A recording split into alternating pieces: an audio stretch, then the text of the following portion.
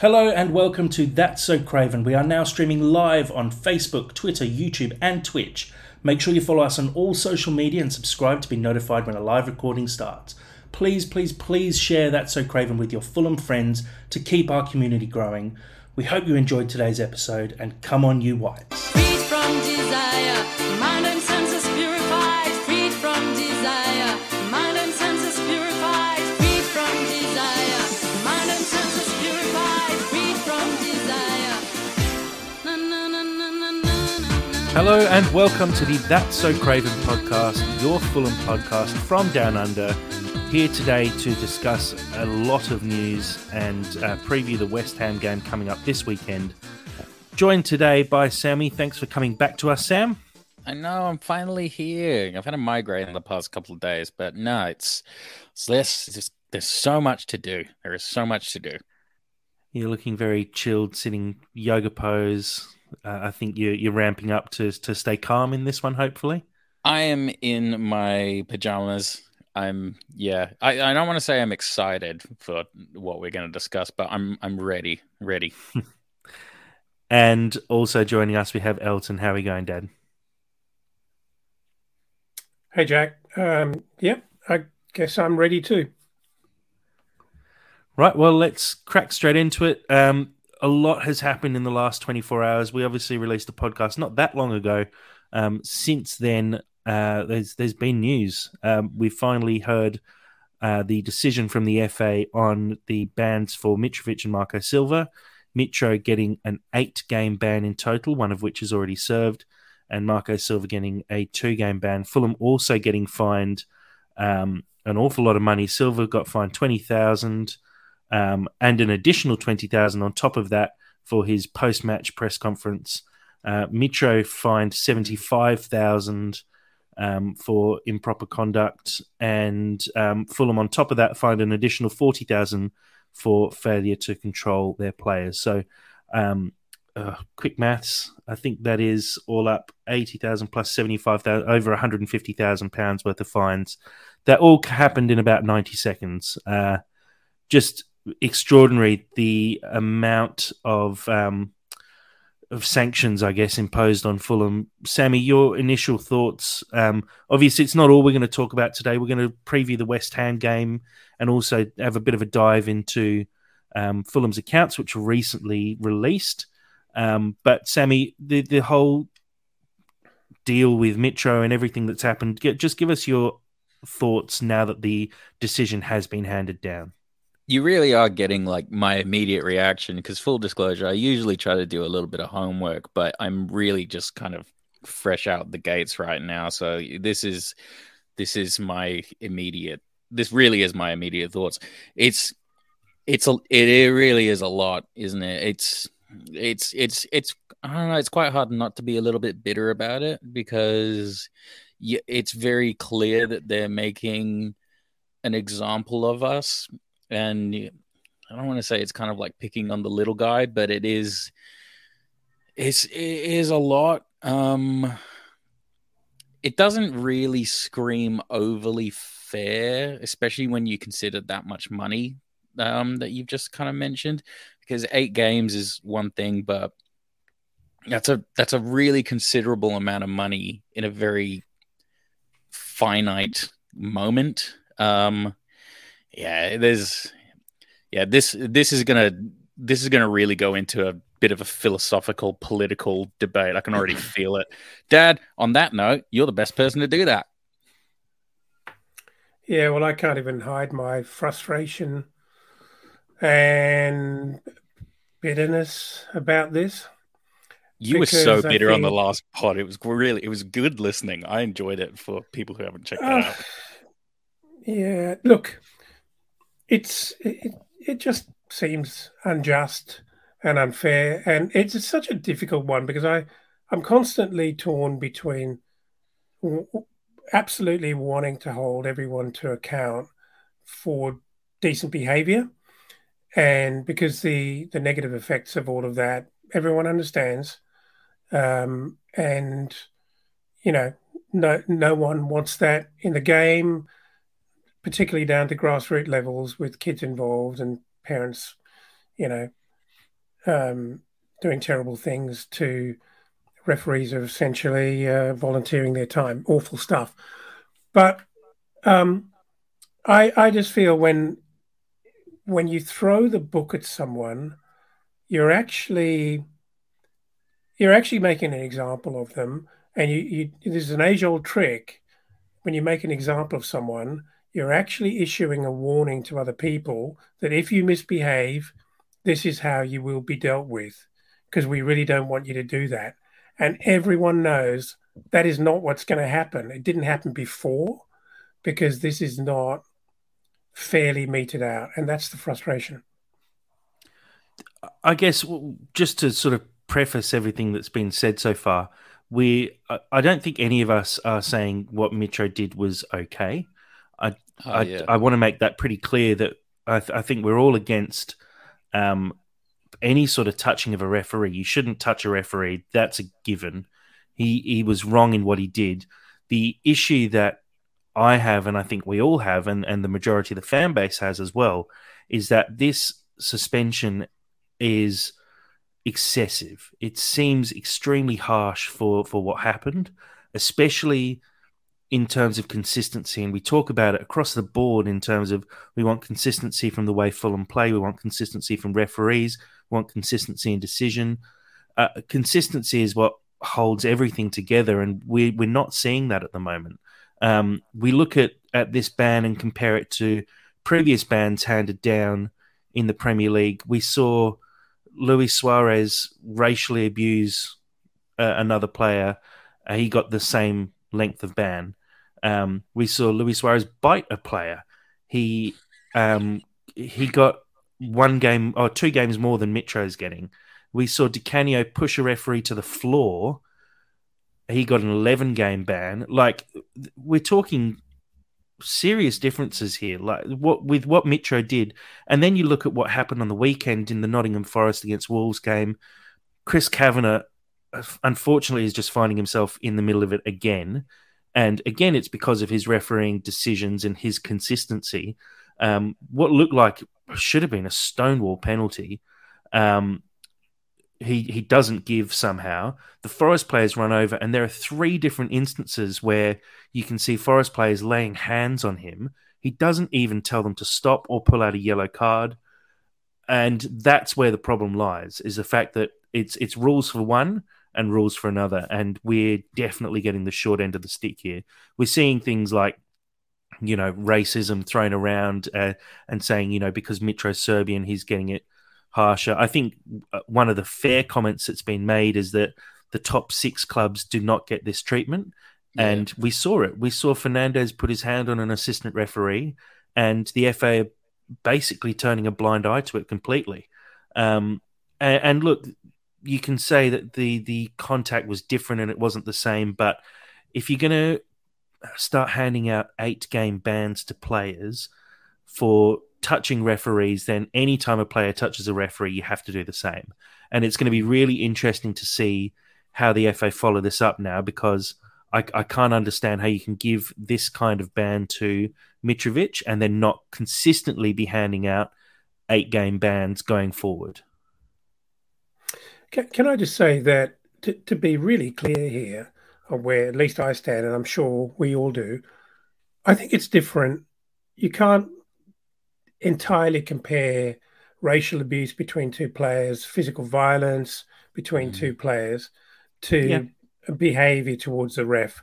And I think there are a couple of different elements to Mitro's behaviour. One is touching the ref, and you could try and argue about the nuances of how he touched the ref. You can't do that. End of story. No complaints. But he also got right up in the ref's grill very aggressively. The guy's walking back. He's pointing his finger very, very aggressively. That's very intimidating. You can't do that either, right? So that was after the initial red card, which was handed out for touching the referee. Doesn't matter. If we're talking about what's acceptable behaviour and what isn't, you shouldn't do it. And so, none of it was acceptable. Yeah. But then it goes further than, okay, so now we're guilty, and Mitro's apologised, and all but a very few margins, a few margins, that's not even a word, excluding the margins, most reasonable people think it's not okay and it should be punished. End of story. But we're talking about fairness. And I think that's what we're ever so quietly up in arms about. Yeah, I said it. I said it when we initially covered the entire incident, which honestly feels like a lifetime ago. But like the thing that I was really frustrated about with Mitrovic is, and everyone's a genius in hindsight, I understand that, but like this was always going to happen to us because we're a team that people make examples of. It's too much of a political thing if it happens to Man City or Arsenal or Liverpool, any of those big clubs, but they can do it to us. That's the part that's really unfair about it. And I know it's very obvious, but yeah, I want to be more frustrated than I am about it because if I felt like this was going to happen, I felt like it was going to be about 8 or 9 games, just because we like it was always going to be us or like a team fighting relegation. If this was going to happen, it was going to happen to us, and that's the part that really kind of stings about it. Because you're right, you can compare other situations, but it. I feel that our guys should have been a little bit more aware because, in my opinion, you can't be a Premier League player and not really fully understand where you sit in the zeitgeist. Yeah. Yeah, you know, what really concerns me, which I think we're all kind of echoing, is that there's been plenty of commentary. I mean, so much commentary in the media, um, and excluding the hysteria and all the sort of cries to hang Mitro and Fulham and Silva. There's also been a huge amount of insight about the difficult situation that the FA now face in actually coming down fairly when clearly there have been, in very recent history, there have been a number of incidents which have been totally overlooked Mm. with the bigger clubs. And what really worries me is how the FA have kind of just looked through that and gone, yeah, not worried about that. Don't care what you say. Don't care about the criticism. You guys are small. We can do it to you. Here it comes. Do you know what I think That's is really concerning. Do you know what I think is even more bollocks as well, Dad? Like, because like I did a very I think I looked at like 2 YouTube videos, and the rhetoric has just completely shifted now because it's the tastiest story, but it's gone from the witch hunt on Mitrovic and Silva to like, oh, this is too harsh now. It's like, oh, I can't, yeah, you can't do something like this. It's too hard of a man. It's like the what? How do you even articulate it? It's like I feel that this decision is very emotionally driven, and I think a lot. I think the FA have gotten really sucked into like the politics of it, as opposed to judging it fully around the context of what's actually happening. We've been made an example of. We've said that many times, but it just sucks. It just really sucks, doesn't it? Yep. Yeah. Look, I mean, what we do have to do now is kind of just accept that this is what's happened. Yeah. Obviously, we'll cover it a little bit more later, but the FA have said they're going to appeal the decision because they believe the ban should be longer, which is just slightly mind-boggling to me, considering an 8-game ban already seems excessive. But we do sort of need to move forward and just accept that we're going to be missing Mitro for the majority of the rest of the season. Silva's picked up a 2-game sideline ban. That will have an effect, but I don't think it's as big an effect as losing your main striker. They're both still going to be around the squad, but go on, Sammy, you have a point? Sorry, I just remembered one last thing because like I was because I'm a diehard fan of this podcast, obviously, but I was listening to you guys and actually specifically I was listening to Dad really get like very heated about the most recent game about Bournemouth, and I wanted to put my 2 cents in, and I do think it's relevant to this conversation. So I think last game was a bit like, have you guys ever been at like a bar or something like that, and you've just recently broken up with somebody, No. and you're like, okay, great. Well, that people have lived experiences outside of that. But so like, have you ever been to like, and you're living in that moment and you're like, yeah, I'm out with my friends. I don't need that person. And then you see them, or you see somebody that looks kind of like them, and then it all kind of like crumbles down, and then all that kind of confidence just withers away. I feel like the second we conceded, everything just kind of washed over us in that moment, and we just kind of fell apart in the second half as a result of that. That was my kind of analysis in that moment. Does that make sense? I'd like to say it's that simple. I don't think it is, but I mean, I I'm being appreciate poetic your attempted analogy there. I think it was quite good. Thank you. And yeah, look, I mean, you could easily say that's kind of how it felt watching it. I don't think that's what actually happened, but yeah, no, I think you're on the right track there. That it, like we said, it was a game of two halves where you came out and everything was looking rosy and we were feeling good about it and loving watching it. And then, heap, which was a real shame. Look, we've got so much to go through, guys. Let's talk about the upcoming game against West Ham. I've included, for those following along live, the timings for the game as well. So a 3 p.m. kickoff in the UK. That's 10 p.m. over here in Western Australia, midnight over in the eastern states. And then over in the US, a 7 a.m. kickoff Pacific time and an 8 a.m. kickoff a 10 a.m. kickoff Eastern time. So a big game against West Ham. Let's have a quick look at the last five for both teams. Fulham on a pretty dire run at the moment and conceding goals as well, which is something that is a little bit more obvious when we line it up like this for those on the live stream. We can see we've lost the last four games. A 2-1 loss to Bournemouth, 3-1 to Man United, 3-0 to Arsenal, 3-2 to Brentford, and then the 2-0 win against Leeds 5 games ago, which just seems like a lifetime ago now, that good win in the FA Cup. Fulham conceding 11 goals in their last 4 games, admittedly a couple of those against Man United with just 9 men on the field. But, Dad, is there a bit of a worry? We've been saying our form's not been wonderful for quite some time now. But when you're starting to look at it like this on paper and seeing 4 losses in a row, 11 goals conceded in those 4 games, considering Bernd Leno is still playing very, very well as well, and keeping out multiple goals every time we play, should we be worried? Well, excluding the weird afternoon that was Bournemouth, and setting aside Leeds as well, if Man United, Arsenal, Brentford, decent opposition. And if you throw into the mix there, the fact we were down to 9 men against Man United. So are you surprised that Arsenal could put 3 past us? Not really. Brentford, 3 past us? Kind of, not really either. So I don't think that these are just any old run of fixtures. There's some tough games in there.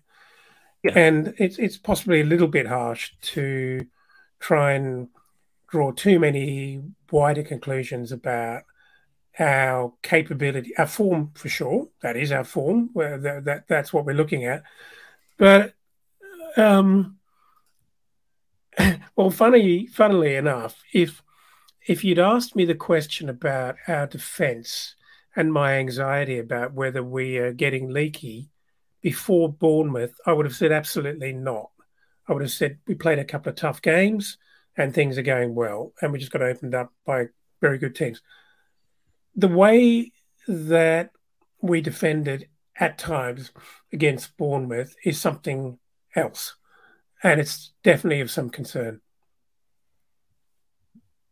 Yeah, I 100% agree. I think you can explain away a couple of those results, but for me, that second half against Bournemouth was a real worry. The way we got, even in some instances, the first half, we got torn apart.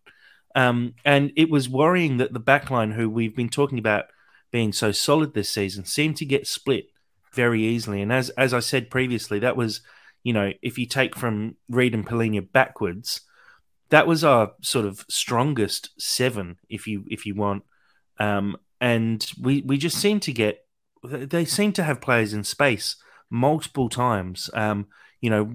Sort of not quite 1-on-1 with Leno, but 2-on-2 or 3-on-2 situations where we were massively on the back foot, and it just seemed like maybe teams are starting to find us out a little bit, and it is fractionally worrying.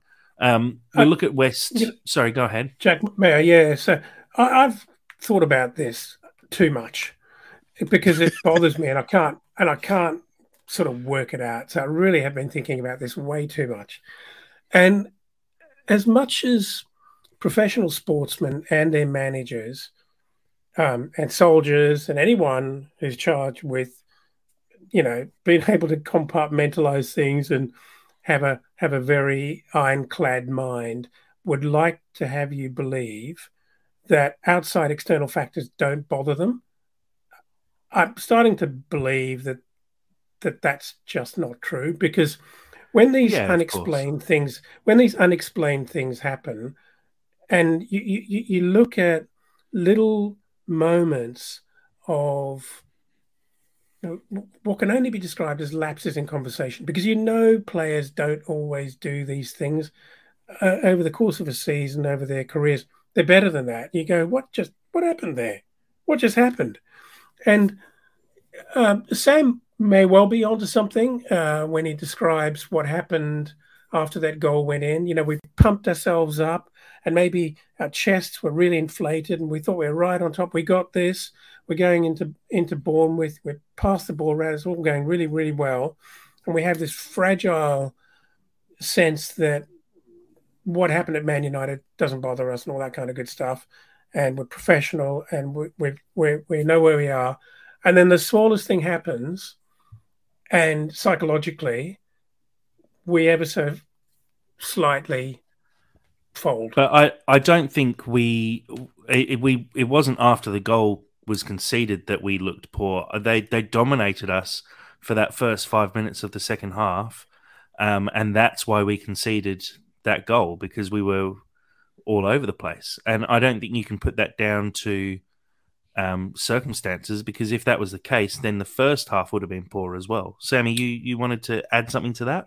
Yeah, I think we can kind of put it down to circumstances, because there's a lot of context to the game as well, because obviously we had a lot going on behind the scenes, but it's the reason why the game is beautiful and why I think it's the best game in the world, purely because of things like relegation, and fundamentally Bournemouth needed that game.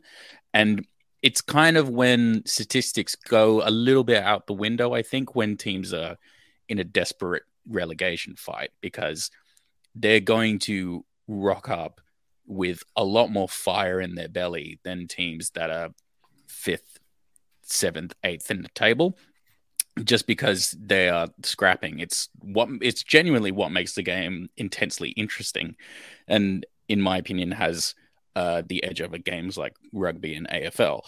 And Bournemouth needed that. They needed that significantly more than we did. We had a point to prove to ourselves, but an emotional point to prove over trying to stay in the Premier League. I think one edged out the other. Yeah, I agree. Can I just add one point, Jack, to your comment about the fact that Bournemouth came at us? You're dead right. That's because, from a viewer perspective, that is exactly what we observed. That is what happened. But it's not a new theme. There's a fragility to our resistance when that happens. When teams press us hard, when teams come at us, we're fragile. We do tend to fall apart. And I think added to that, I think there was a kind of a false sense of we got this, and then when Bournemouth came at us, we just didn't react at all. We did not react, and I guess that's what I'm trying to make. Yeah, I agree. I think, and I think you briefly touched on it last pod, and I'm really annoyed that I actually wasn't there to discuss it with you, but you guys did very briefly bring up the point of, are we a really good team, or are we overperforming and we're a team of good players that are excellently run at the moment? I think we're a team of good players that are very, very well run, like Leeds with Bielsa kind of style. We'll talk about a Fulham with Marco Silva, because I mean, this team isn't very different to the one that Scott Parker had, and the difference in performance level is significant. When teams like that face pretty enormous pressure, is it harsh to say that we're not in the best position to kind of overcome that? Because it takes, like, you got to be a championship team to kind of like fight back really, really strong. It's amazing when we do it, but you expect it from your Liverpools, your Arsenals, your Man Cities. It's a lot tougher for a team like us because we don't have the quality and depth, in my opinion. Look, let's keep moving on, because I want to talk about the upcoming game rather than cover the Yeah, fair Bournemouth enough. game again. Let's look at West Ham's last 5. We see some actually pretty good results for West Ham, and we'll take a look at the table shortly as well, and that'll tell a story too. We see West Ham with a 1-0 win recently against Southampton. They're still in the Europa League and doing pretty well considering they beat AEK Athens 6-0 in aggregate. So they've played them twice in the last 5 games. A 4-0 win at home, a 2-0 win away. A 1-1 draw with Aston Villa, who I think are actually sitting up in about 8th at the moment. Some really good results from Villa recently, so that's a pretty good result. And then a 4-0 loss away to Brighton. We know how hard it is to go to Brighton. We know how good a team they are. So that, I think that result is probably fair, and most teams would do well to get away with anything less than a 4-0 win against Brighton. Dad, do you think West Ham's position in the league, they're sitting, I'll have a quick look at the table actually just to be accurate, they're sitting 15th at the moment. Based on those fixtures though, and the fact that West Ham actually have 2 games in hand over the teams around them who've all played 29, West Ham have played just the 27. Do you think maybe West Ham aren't doing quite as badly as their league position currently shows? I think there or thereabouts, your league position at this point in the table does reflect how you're really performing, and they are in trouble. And I think to that I would expect the same kind of concerns when we play them as we found with Bournemouth. I don't know. I think you can have that conversation in the first dozen games of the season, Jack, where you've played some tough opposition, you haven't quite found your feet yet, and you have a couple of losses. Well, they do have the games in hand though, so and we've seen what that's like up the top of the table when teams haven't played the same number of fixtures and the table does look a little bit lopsided and doesn't quite look right, and it does even itself out. I'm saying West Ham's form actually looks pretty good recently. With the 2 games in hand, let's say... Gets them up to 12th, 13th for sure. I mean, let's say we win this game, but even if they win one of those 2 games, they're on 30 points, admittedly still only a few points out of the relegation zone, but even then, I think they'll still, because the other teams in the league are playing on the weekend, they'll still have a game in hand over all of them. It's hard to say because they're the only team in amongst it who have those games in hand. But if they did win both of those, they're on 32 points and just gives themselves 5 points buffer. And I think 5 points as a buffer at this point of the season, when it's so tight down the bottom of the table, is actually a huge margin when you're looking at the fact that I think that's a fair comment. There's 2 points between 13th and 18th at the moment. If you've got 5 points as a buffer there, you're actually in a really, really good position. Obviously, a long way to go, but I think let's have a quick look at how West Ham might potentially line up. And this is based on the last fixture. And, we talk about, I'm talking about the fact that I think West Ham are actually a fairly decent side. If we run through their lineup, how they lined up in the last game at least, I think it's pretty clear that they have the talent there. It's just the fact that they're not getting results. We have Fabianski in goal, currently preferred to Areola. Across the Travesty. back for Kera, Zuma, Aguerd, and Emerson. A midfield three of Suchek, Rice, and Paqueta. And then up front, we see Jared Bowen, Danny Ings, and Said Ben Rama. Now, obviously, when we played West Ham last time out, we lost 3-1.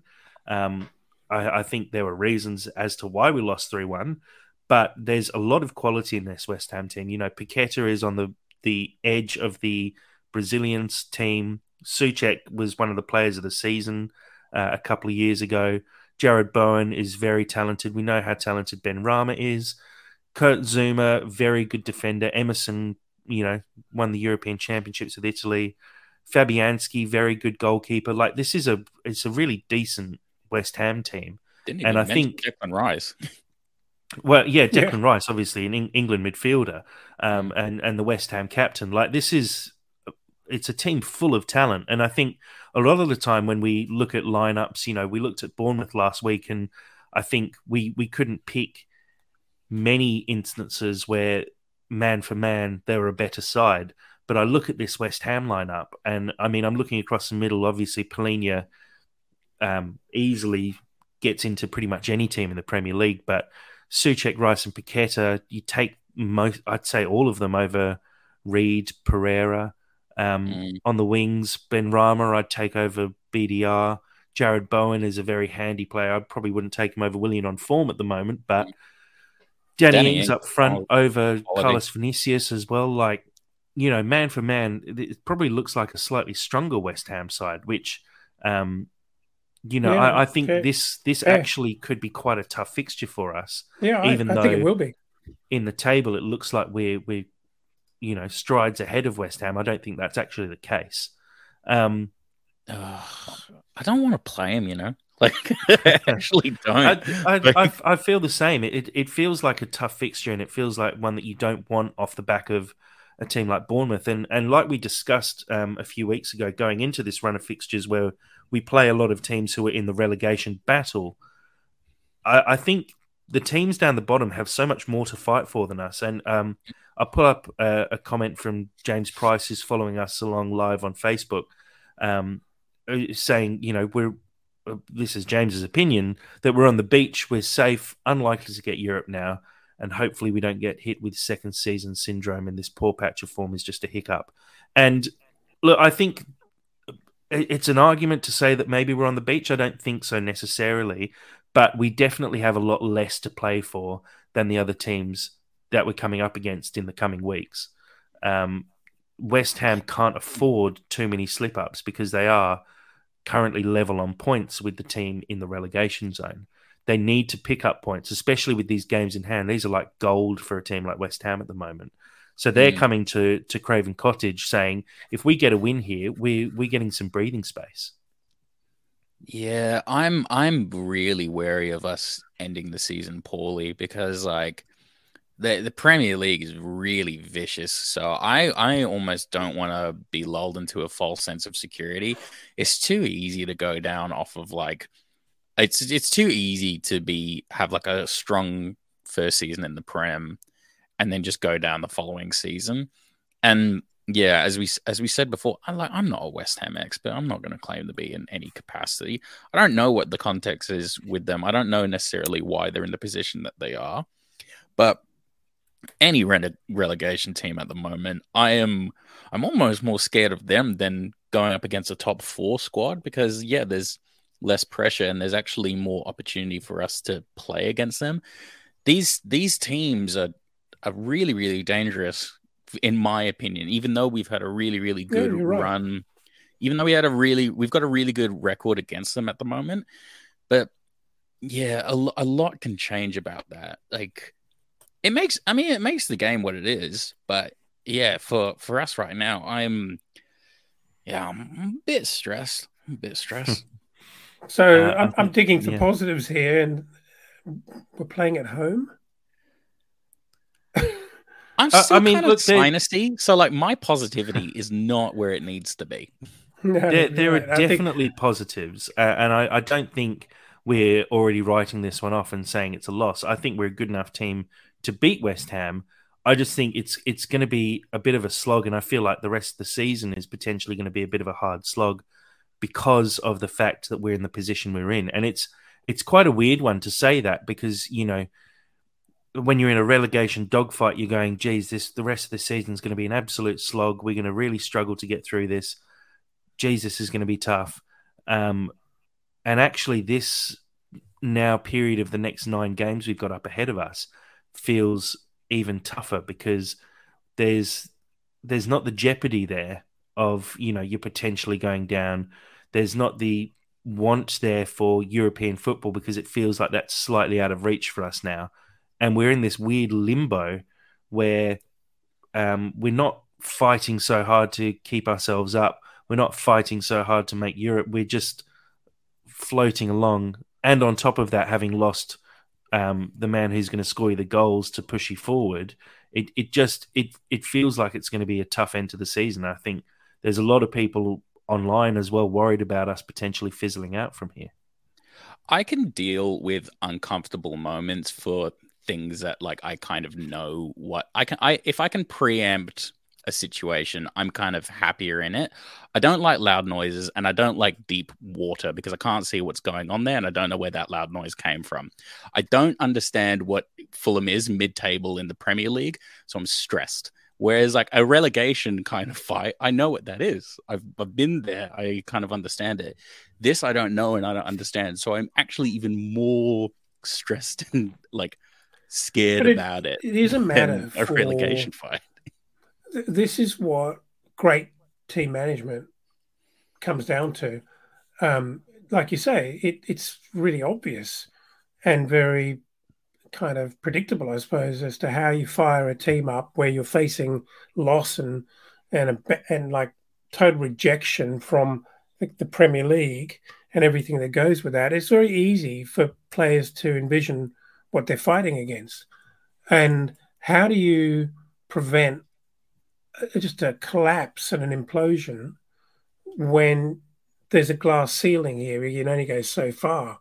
But that's what it's all about. And that's what Silva and his team, his management team, have to find a way to inject into the players. It's as simple as that.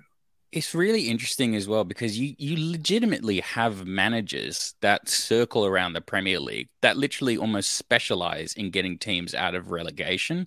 Like you got your top 4 managers, you've got those kind of like mid-table ones, and you have those kind of managers like your Sean Dyches who like are really, really good at essentially, or like your Sam Allardyces who are just like really, really good at just making sure your team doesn't go down when they're in the relegation fight.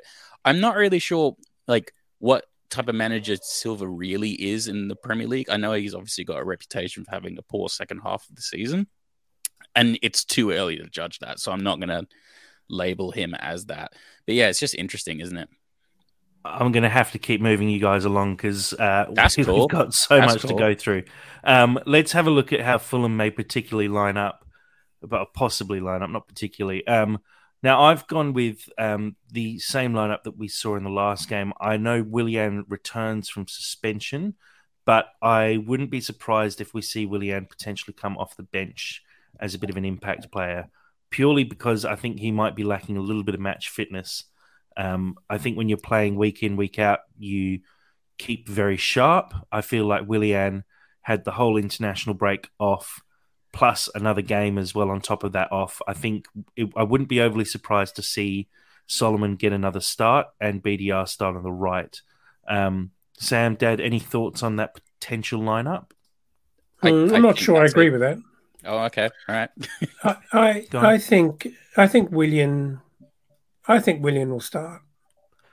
In place of Solomon? Yeah, I do actually. I think that's Silva's preferred. Yeah, I'm not even sure if it's Silva's preferred. I think we usually play better when he starts. It definitely makes sense, and I wouldn't be overly surprised to see Willian start, but yeah, I'm not 100% sure. And you know, we talk about Silva preferred. I wonder if it's going to be Boa preferred this week as well. So We'll wait and see. I think across the board elsewhere, though, we're unlikely to see any changes. I think Vinicius didn't have the worst game. He didn't have the best game, but I also feel like at least he worked within the tactics and the structure that we have. And I think we're going to stick with him and hopefully see him continue to progress. Obviously, he didn't set up the goal, but he had a big part to play in the goal at Bournemouth. And I think seeing that, it makes it worthwhile sticking with him even longer, because I think he's only going to grow into this position. He doesn't seem like someone who's going to give up very easily, so I think we continue. Let's have a quick look at my top tip for the game. We've got top tips. Beautiful, Sammy. Going as I seem to always do with a 3-leg same game multi. It's paying $11, so 11-1 odds. Going for a double chance, which is Fulham or a draw, effectively. So you win if Fulham win or Fulham draw. Under 2.5 goals. I think realistically, without Mitro in the team, we look like we're lacking slightly creatively, and I don't see us scoring multiple goals. I wouldn't be surprised to see this as a 1-0 win to Fulham. And I'm going with Willian as an anytime goal scorer. I was thinking, personally, Willian coming off the bench in the second half and being the difference maker, but could also see him starting, as we've sort of discussed there. Guys, thoughts on that as a bit of a multi? Feels like 11-1 for a 1-0. Yeah, it does. It doesn't feel like great odds, to be honest. No, and look, this one was actually tough to find any half decent odds. You know, looking around the players as potential scorers, I think when you've got Mitro in the team, he sort of takes over the odds, if that makes sense. He's always, your number one for an anytime goal scorer. And the other players then seem to get these huge odds for scoring a goal. It's just sort of shift a little bit with Mitro out of the team. There's not a huge amount of value in this one. Fulham, again, are not they're favourites, but only very slight favourites. I think paying about $2.40 or $2.50 to West Ham's $2.70, $2.80, that kind of mark. And, I've bumped the odds down massively with Fulham or draw. That's paying about $1.40. So this pumps up to about $20, I think, if you put it to a Fulham win. It's hard to find value at the moment. We were scoffing at what the bookies were rating Fulham's chances of winning against Bournemouth last week. Yeah, well, we were proved wrong. Yeah. So every week that happens, where Fulham in 8th, 9th, 10th place plays someone way below us, and we lose, just kind of makes the bookies look more and more correct. Well, we're looking for value. Sometimes you don't find value. I think if you wanted to add a little bit of value here, you probably change that to a Fulham win, and then change it to potentially a correct score attempt at 1-0 Fulham, or a Willian first goal scorer, for example. That would definitely boost the odds slightly, but this one's hard to find anything decent for, to be honest. You could always try and bump it up with good odds for a Palhinha yellow card. That always works. It's an interesting. Honestly, there's not value this week. That's what I found. Honestly, I really couldn't care about the betting opportunity to make $10. What I do find, you take away Jack's top tips. But what I find really interesting is the prevailing view on what people think the odds of certain outcomes are, because that's what I think is interesting here, right? And when you can find that arbitrage of something that we can spot and perhaps other people aren't picking up on, it's both interesting and potentially an opportunity to throw a tenner at. So this one, I think more than anything, looking at the odds, show that this game feels very even. And I think it's sort of what we discussed, that West Ham are a decent side.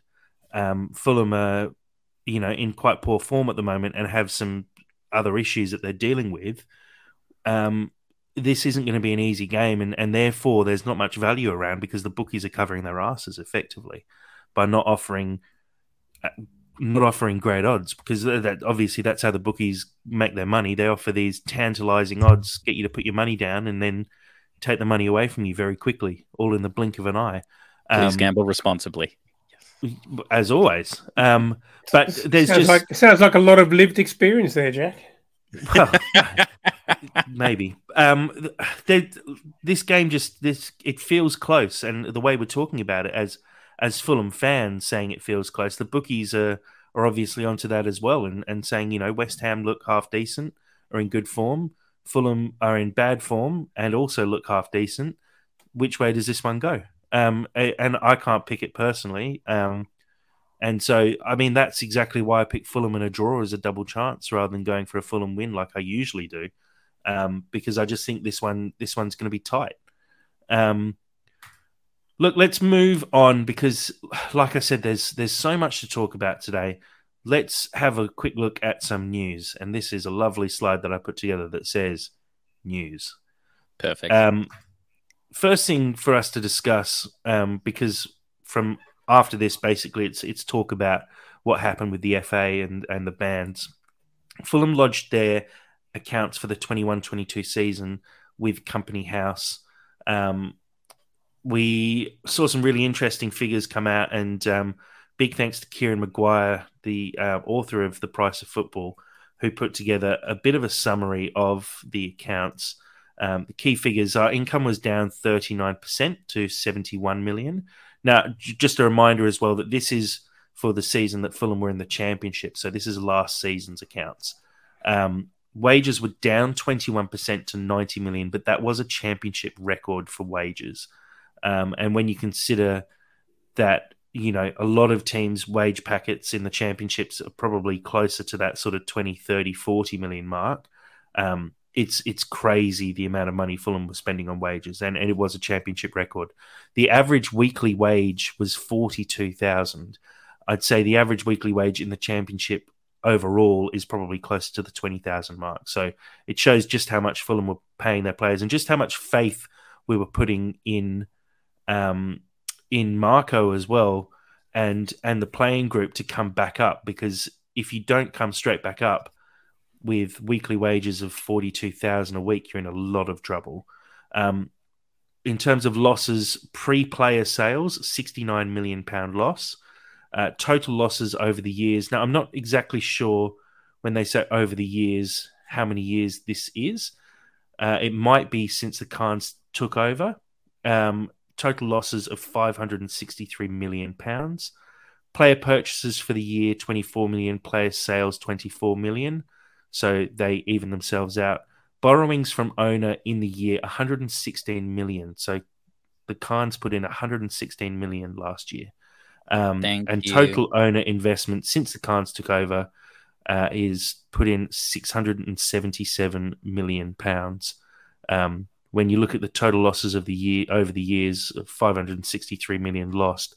I don't want to say putting what's the saying? Putting bad money after more bad money. Good money putting after good bad. money after bad money. It does stink a little bit of that, I have to say. When you look at the fact that the Khans are constantly funding the club, and we're obviously incredibly thankful that they are, but it does feel like those losses are extremely high. You look at other clubs. If you think about it from where you sit, Jack, you're now sitting with not only in the Premier League, but you've done well in the Premier League and you've survived. So that's a doubling down set of accounts from having just been relegated. And right, what do we do here? We want to keep Metro. Metro cost us a lot of money in the Championship, and a number of other players, who were on Premier League type agreements who agreed to stay. And so it is a doubling down on the basis that if you don't do it, you could free fall. So it worked. So it's not actually good money after bad. But my issue that I'm seeing here is we're spending 90 million in wages with an income of only 71 million. Now, I know the income will get a massive boost being in the Premier League, because you get, extra sponsorship money, extra TV money, extra commercial dollars flying through the door. But it doesn't look like we're kind of even close to being in a position where we're going to be making a profit anytime soon.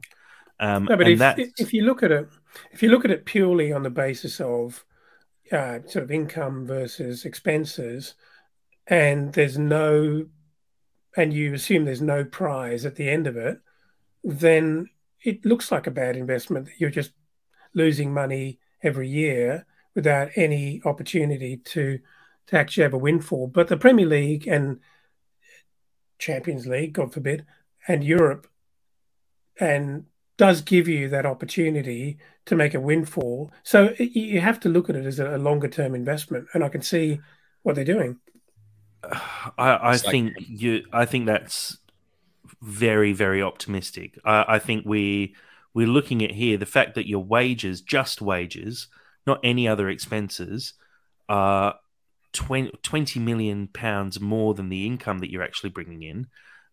We spent a lot of money bringing players in, and the only player who left for any fee last season was Carvalho, and that's for £5 million. There was obviously something came for Anguissa as well, but I believe that's tiered over multiple years, so money's not coming in massively over that period. And we're still paying big transfer fees as well in installments for Pereira, for Leno, for a handful of other players as well. We don't have a huge amount of money coming in. We're spending a lot of money on building the new stand, the Riverside stand, which still isn't finished yet. It just feels like that.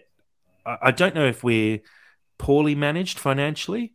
I look at Brentford, for example, as just an example that I saw the other day, and they're turning quite big profits. 25, 30 million pound profits. And so they're obviously managing their money quite a lot better than we are at the moment. And it's fractionally worrying. I'm interested, obviously, to see what the accounts say at the end of this season, and hopefully we get a little bit of breathing room after that because of being in the Premier League and then staying in the Premier League. So you get two lots of that TV revenue, which make a big difference. But I think it is a slight worry, and I don't know exactly how it affects our FFP standing, and I think we'll find that out as people dive deeper into it over the coming weeks. But I think there's a few little things to be worried about there. Do you think as well it's just kind of down to our business model? Because you've cited like teams like Brentford and Brighton are amazing at it, and also Southampton are pretty good at it as well. Their whole business model is essentially get players, flip them. Like get players and then flip them for like 3 times the price, build them up. That's not really what we do. Can't remember, you mentioned this ages ago, how we actually have a bit of a problem with essentially selling off players, and a lot of our players literally just leave as like free agents, and we essentially burn money through doing that. But we do, especially this season, we do have higher aspirations than your Southamptons and and your Brightons as well. Yeah, I think there's definitely an issue that comes to the fore, especially over the last 2 or 3 years, where we've seen Carvalho leave for 5 million when he's a 20-30 million pound player, and you see Harvey Elliott leave for, I think it was like 2 million, and he's probably a 30 million pound player as well. We've effectively lost out on 60 million pounds in player sales over those 2 periods, at which point, if we look at the losses pre-player sales, and obviously our player sales and player purchases even themselves out in that season, but if we picked up those amounts for those players, those losses all of a sudden drop down to something much more manageable, and you look at getting into the Premier League as a position to make a profit. I just think we haven't been careful about it. I look at who we released this season, or sold and released. We've got Carvalho, we've got Alfie Mawson, who cost us £12 million. He was released on a free. Jean-Michel Seri, I think he cost us £20 million, released on a free. There's just big losses there, and we do need to be a little bit wary because we're seeing clubs getting pinged for not complying with FFP. There's a lot of talk about Everton potentially getting some points docked fairly soon because they haven't complied with FFP. We just saw Reading in the Championship get docked 12 points. Like, we do need to be a little bit careful about this, and I think it's something we should be a little bit worried about. Look, Brighton, complete outliers. They are exemplary in, the way that they do it, their model. I think most people have a similar aspiration, if not a model, most clubs, but they just don't pull it off. And the big thing that we haven't pulled off, it's not like we don't have an academy, a great academy, incredible. We turn out incredible youth, but we haven't sustained the success. And we talk about this ad nauseum. We haven't found a way to work those young players into our teams because we're always fighting for relegation and we couldn't roll the dice and take a chance on them. And Brighton have prevailed and have actually got themselves into a position where they consistently perform well and can blood players and have a culture now of doing that and a business model. I don't think you can compare it to Brentford, who've actually been up for a couple of years. And to be fair, I totally agree with you, Jack, that we've wasted money on some of those names that have cost us dearly, and it's all part of that £100 million splurge that really went so horribly wrong that we're still feeling the effects of. And these accounts very much reflect the end of that cycle, largely because the losses actually crystallize here, actually part of those poor purchases, right? But going forward, if we can kind of become that mid-table, at worst team, like Brighton, then there is an opportunity to give these young players a go. And if you can actually bring them in and make them and showcase them as Premier League players, then you should be getting much better returns or possibly keeping them. Right. I think one thing that is worth noting is we've got a really strong academy, whereas to my knowledge, at least, Brentford are actually not Brentford. Brighton are buying very specific players that they see a lot of potential in, and from other clubs, and then essentially flipping them for about 3 times the price. Whereas could you even argue that we're actually relying far too much on the fact that we know that we have got a really good academy, but realistically, you're not usually. Well, no, I'll stop you there because which players in the current Fulham team are from our academy? Well, yeah, that's the thing. But the mentality that we have is we've got a really strong academy for every other club. But there's no point being made there because we don't have any of the academy players in our team except for Luke Harris sitting on the bench occasionally, but not getting any minutes. We're not making any money off our academy. And it's an interesting point because Brentford actually got rid of their academy and decided to create what they call a B team instead. I don't know. I think they only play friendlies. Interesting though, and I guess we need to look at this across the board. An article was released back in September of last year with forecasts for profit and loss, and they did forecast only 5 teams to make a profit in 21-22. That's just in the Premier League, with massive losses across the board. They're forecasting Man United to have lost 100 million, Chelsea to have lost 86 million, Arsenal 84 million. And we've got losses pre-player sales 69 million. That would actually put us in the top 5 worst performing clubs in terms of profit and loss for that season in the Premier League, which is a little worrying. I think when I understand why Arsenal, Chelsea, Man United have those huge losses because they're spending a lot of money on players. We're not. So look, I think it's something that we can probably continue to monitor and look at, and I'm really interested to see how this affects our FFP going forward and to see what further comes out from this. I'll keep moving on though. What we'll do is we'll have a look at the FA statement after the penalties were handed down, and I'll read out a little bit from the sanctions that actually got handed down by the disciplinary panel.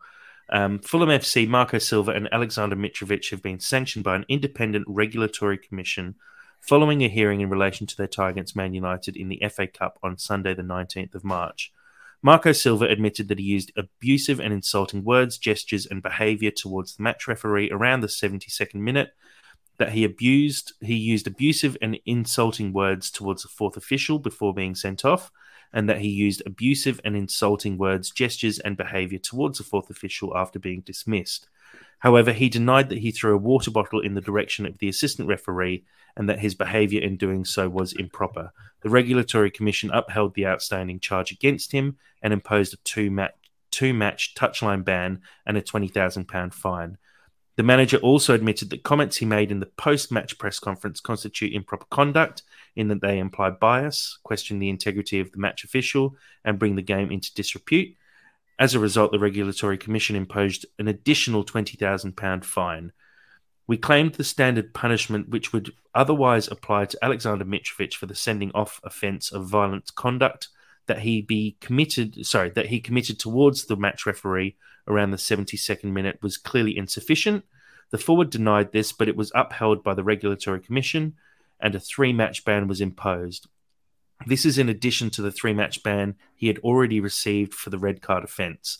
The forward separately admitted that his behaviour and language after being sent off was improper, abusive, insulting and threatening, and the Regulatory Commission imposed an additional 2-match ban and a £75,000 fine. In total, the Regulatory Commission has suspended Alexander Mitrovic for 8 matches. One of these has already been served, and therefore the forward will be unavailable for Fulham's next 7 matches.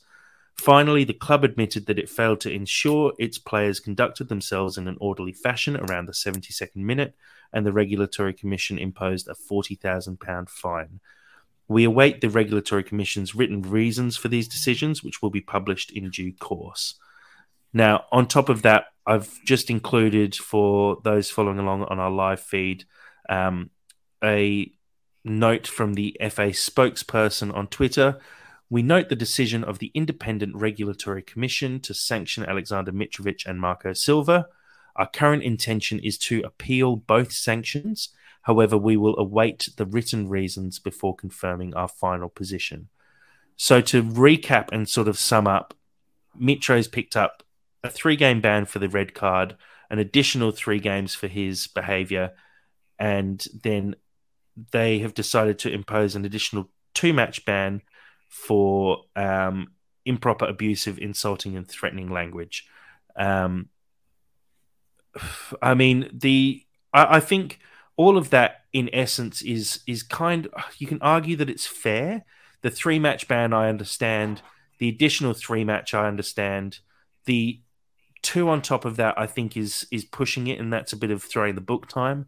The fact that the FA have come out and said that they're unhappy with that decision, that riles me up a bit. I'm not happy about that. I think the initial ban, you go, yep, okay, they threw the book at us.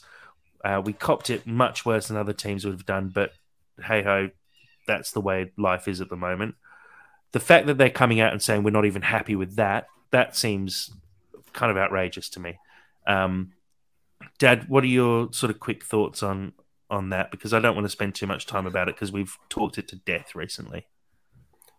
Well, the thing that caught my ear as you read out the summary was Marco Silva's bad language bringing the game in. Oh, no, Marco Silva comments in the press conference were basically bringing the game into disrepute. The game is in disrepute.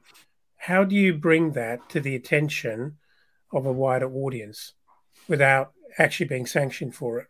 You know, can I say something is wrong, rotten in the state of Denmark? Yeah, well, look, I think, geez, I mean, what can you say about it? Like, well, what I can say is it's ridiculous. because feels the language and the filth from every player that you can see mouthed on the field week in, week out. No one thinks it's good. I think it's disgusting. But I think what's more troubling about it is that it's never, ever pulled up. As we've spoken before, if this was a rugby game, these guys would be off. And, at least everyone would know where they stand. But no, that's not how it's dealt with. And that's the frustrating part. You can't be sanctimonious and virtue signaling about how morally correct you are and how concerned you are about how players behave when you very, very occasionally choose to actually penalise players for it. It's ridiculous. I'll cut you off finally. My issue here is I feel like referees are in some way too much of a protected species. I feel like we can't say that they did a bad job ever because that's unfair. You can't question their decisions. Whatever a referee says stands and is right. And the FA, I think, are doing too much to protect referees from kind of any kind of, we're not allowed to say we don't agree with a referee's decision. And if a manager does say that, then they get sanctioned. And I think that's completely unreasonable. I think a manager's allowed to go out there in a press conference and say, the referee did a terrible job.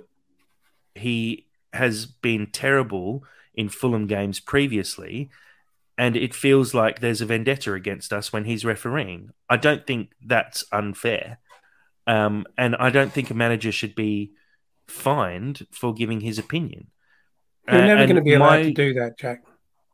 I know, but I think referees should be protected physically. I think they should be protected from having players spitting in their face. And when I say spitting in their face, I mean spitting words in their face, getting right up in their grill, touching them, being intimidating, threatening them. I don't think that's allowed. But I think at the same time, we should be allowed to at least voice our opinions on referees' performances and say he didn't do a good enough job. Because at the end of the day, Marco Silva's job can be decided by a refereeing decision. He can get the sack because we get a couple of bad decisions from referees and we lose games off the back of it. And I think it's totally fair for Silva to come out and say the referee did a poor job. Every time he referees against Fulham, it seems like he doesn't want us to win the game and decisions go against us. I don't think that's unfair.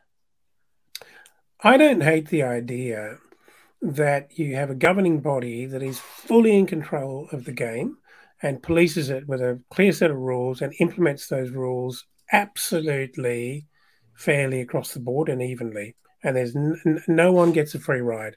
And on the field, there is the referee, like a policeman, who upholds the rules. I've got no problem with any of that. And if the FA or the authorities were actually doing their job and actually holding referees to account and getting rid of ones that are just not very good, then I don't think people in general are going to have a problem. The problem is not about the penalties and about the rules here. The problem is purely about the fact that not everyone's equal. Yeah, it's kind of devolved into a bit of an ethical conversation as opposed to you touch a referee, it's rotten. 4 games or whatever. Like it's I think it's kind of sad, to be honest, because it just kind of illustrates that if there is a mess. and like if there is democracy in the game, and if this was kind of like put down to a vote among people within the FA, then it's clearly come from a very emotional place as opposed to a matter of fact decision. And I think that's gross. Yep. Let's move on. And unfortunately, we're not moving off topic, but we're moving on. We'll have a look at some top tweets. I've picked out a couple here. Dad, I don't know if you want to read them out. Yeah, we can read them out. This is from Fulhamish. Games that Metro will miss. West Ham at home, obviously this weekend. Everton away. Leeds at home. Villa away. Man City home. Liverpool away. Leicester at home. And the funny thing, looking down that, a couple of weeks ago, I think we all would have been pretty confident about some of those fixtures and that we're picking up points. It's all to play for right now, isn't it? I mean, can you really call any of those? Yeah, well, I think we talked about West Ham being a good side. Everton have a good side. Leeds aren't terrible. Villa, Man City, and Liverpool all ahead of us in the league, and Leicester have some quality players. Like it's actually all of a sudden those next 7 fixtures look pretty tough. The one positive thing is that with only 8 games that he's banned for, he will be available for the Man United fixture, which will give us at least. Look, let's be very clear. I don't think Man United did nothing wrong 2 weeks ago. The referee didn't treat us fairly, in our opinion. But it would be nice to set that record straight and at least have another game with a full side against Man United, and at least, even though it may not count for anything at all in terms of significant Premier League table positions, it would be nice to show that we could play 90 minutes and maybe deliver what we thought was going to happen that night. Yeah, definitely. Let's look at our next one. This is from @AdamFFC on Twitter. Going to spin this Metro ban into a positive. Good man. 6 weeks to rest up from his injuries, return with 3 games left, and on the final day, cost Man United 4th place with a 96-minute winner. Yep, that sounds good to me. Yeah, well, great. I hope that's all Got to true. try and find the positives in a situation like this. It's very Ted Lasso, isn't it? Last 3 games we've got Southampton, Crystal Palace, and then Man City in the last 3. Sorry, Man United in the last 3 games. I mean, Mitro back for Southampton, Palace at home, and then Man United. It's 3 good games to have him back for. They're very, very winnable fixtures, and it might be. I don't think it'll be squeaky bum time by the end of the season, but there's definitely going to be a few things to play for in terms of positions in the table by that point. I think with 9 points to play for in those last 3. I mean, Mitro, he's got now, what is it today, the 5th of April. His next game is the 13th of May. He's got a long time to sit and put his feet up and get a decent amount of rest, put in some work on the training pitch in sort of early May, late April, and come back firing and hopefully pick up 3 goals in that time. Let's move on to the next tweet. This is from our friend MJG. And this one's from MJG, yep. First chance to comment on Metro. 8 games at the top end. At the top of end of what most expect, I think. 6 would have been almost acceptable, but taking it to 8. Yes, he was over-aggressive, but FFS, can I say that? Look at some other reactions recently. If you're not in the big boys club, you don't have a chance. You have no chance. Yeah. As we said, it really feels like the big boys are treated slightly differently, and we wouldn't be having this conversation if we were a Man United podcast. Well, they're not having this conversation, and they should be, which is, I think, what really it feels like a bit of a stickler for us. One from a really great tweeter here, That's So Craven on Twitter. Do you want me to read this out, or do you want to read out your own? I'll just read it out because I tweeted it. I hope the FA are going to apply some uniformity if this is their approach. This would surely see 3 or 4 other recent incidents all receive similar bans.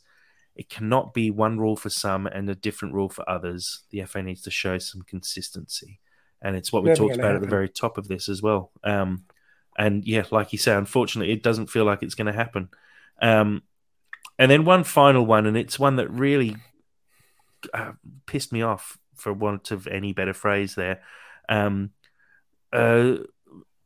Ambrose Barnaby on Twitter, Barney and Chris, who are great tweeters, I love following them. They put up a post saying 8 games is too much, and they have the cheek to appeal this.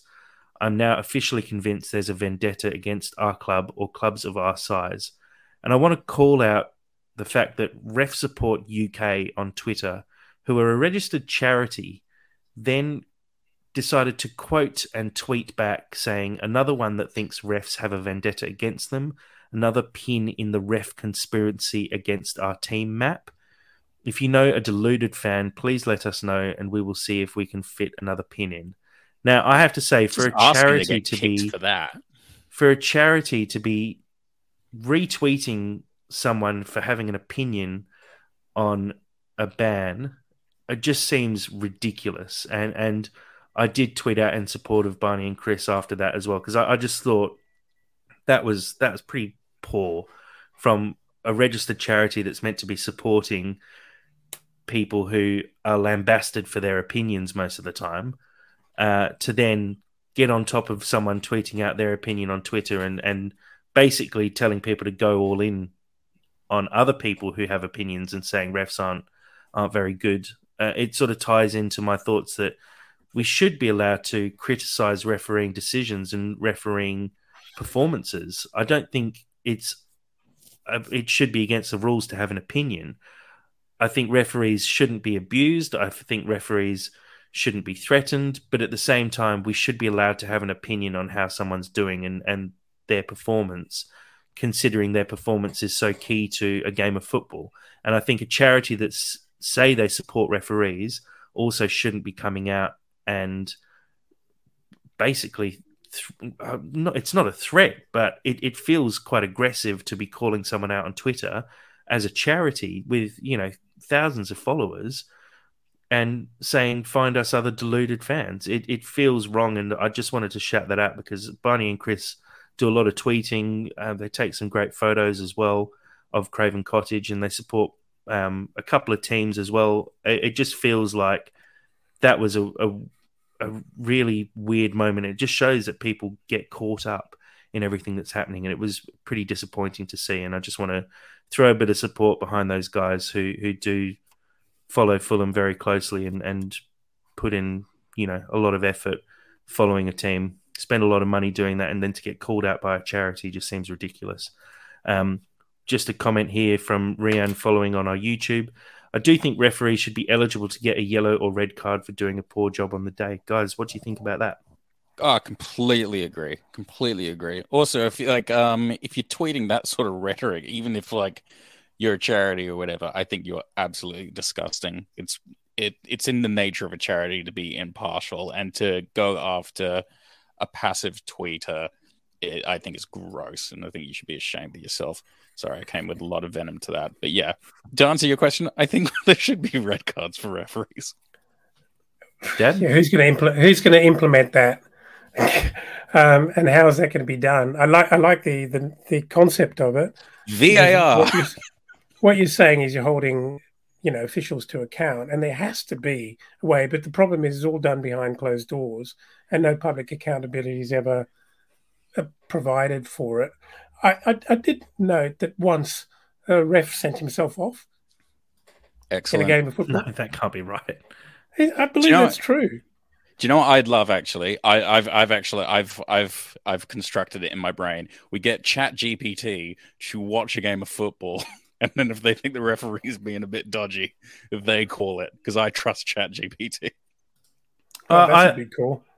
I mean, there are panels out there that do this kind of thing where they look at performances and make decisions. I think they actually just need to be a lot harsher on their referees. We see it in cricket fairly often.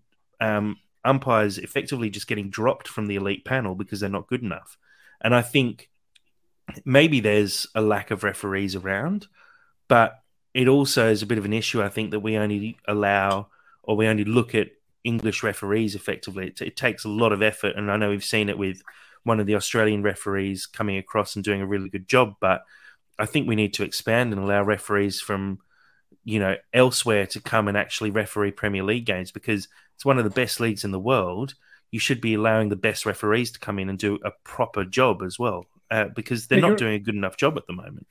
But don't you think you're being a bit naive in trying to suggest all these things that would make the practice of refereeing and officiating fair and equal when there doesn't seem to be any motivation to want to do that?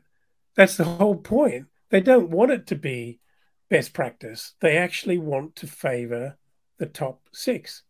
So why would they? I want to don't think implement I don't think anything? every referee wants to do that. I think there's a lot of pressure as the a FA referee. You know, The FA is supporting that. The FA must be supporting that viewpoint, because well, it makes some money commercially. It makes makes- sense it- to support those bigger absolutely. teams. Totally. But we still see those teams get red cards. We still see them get dodgy VAR decisions. I don't think it's as blatant as it maybe used to be. But at the same time, I just feel like the refereeing system and the FA in general need a massive shake-up.